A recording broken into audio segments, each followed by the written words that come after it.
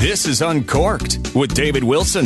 You can pair wines fairly easily with most of your favorite foods, but there are a few menu items that are a bit more difficult. The good news? It's not impossible. 4 wine culinary capers after this. Buying a gift for the wine lover who has everything can be a real challenge. After all, anyone who is picky about wine is probably equally picky about wine accessories. Not to worry, GrapeEncounters.com is now featuring the 10 hottest gift ideas for wine lovers. Items that are both novel and exceptional.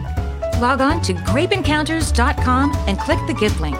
Our top 10 gifts for the wine enthusiast in your life are off the charts. The ultimate wine gifts are at GrapeEncounters.com. Artichokes, asparagus, chilies, and vinegar are 4 of the most difficult fairs with which to match wine.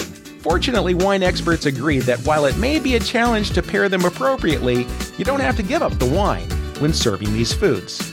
For asparagus, sommeliers suggest a very dry sparkling wine.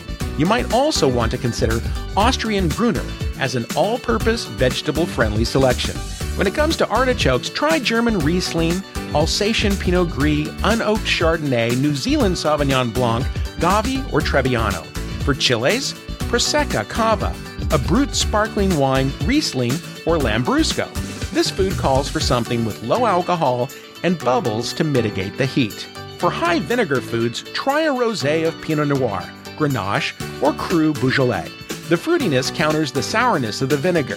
You may also consider a Sauvignon Blanc, as the acidity in this selection pairs well with sharp foods with a vinegar base. So a few foods present their challenges, but it's nice to know that nothing is impossible when it comes to pairing wine with food. And one final thought. When in doubt, remember, food is so overrated.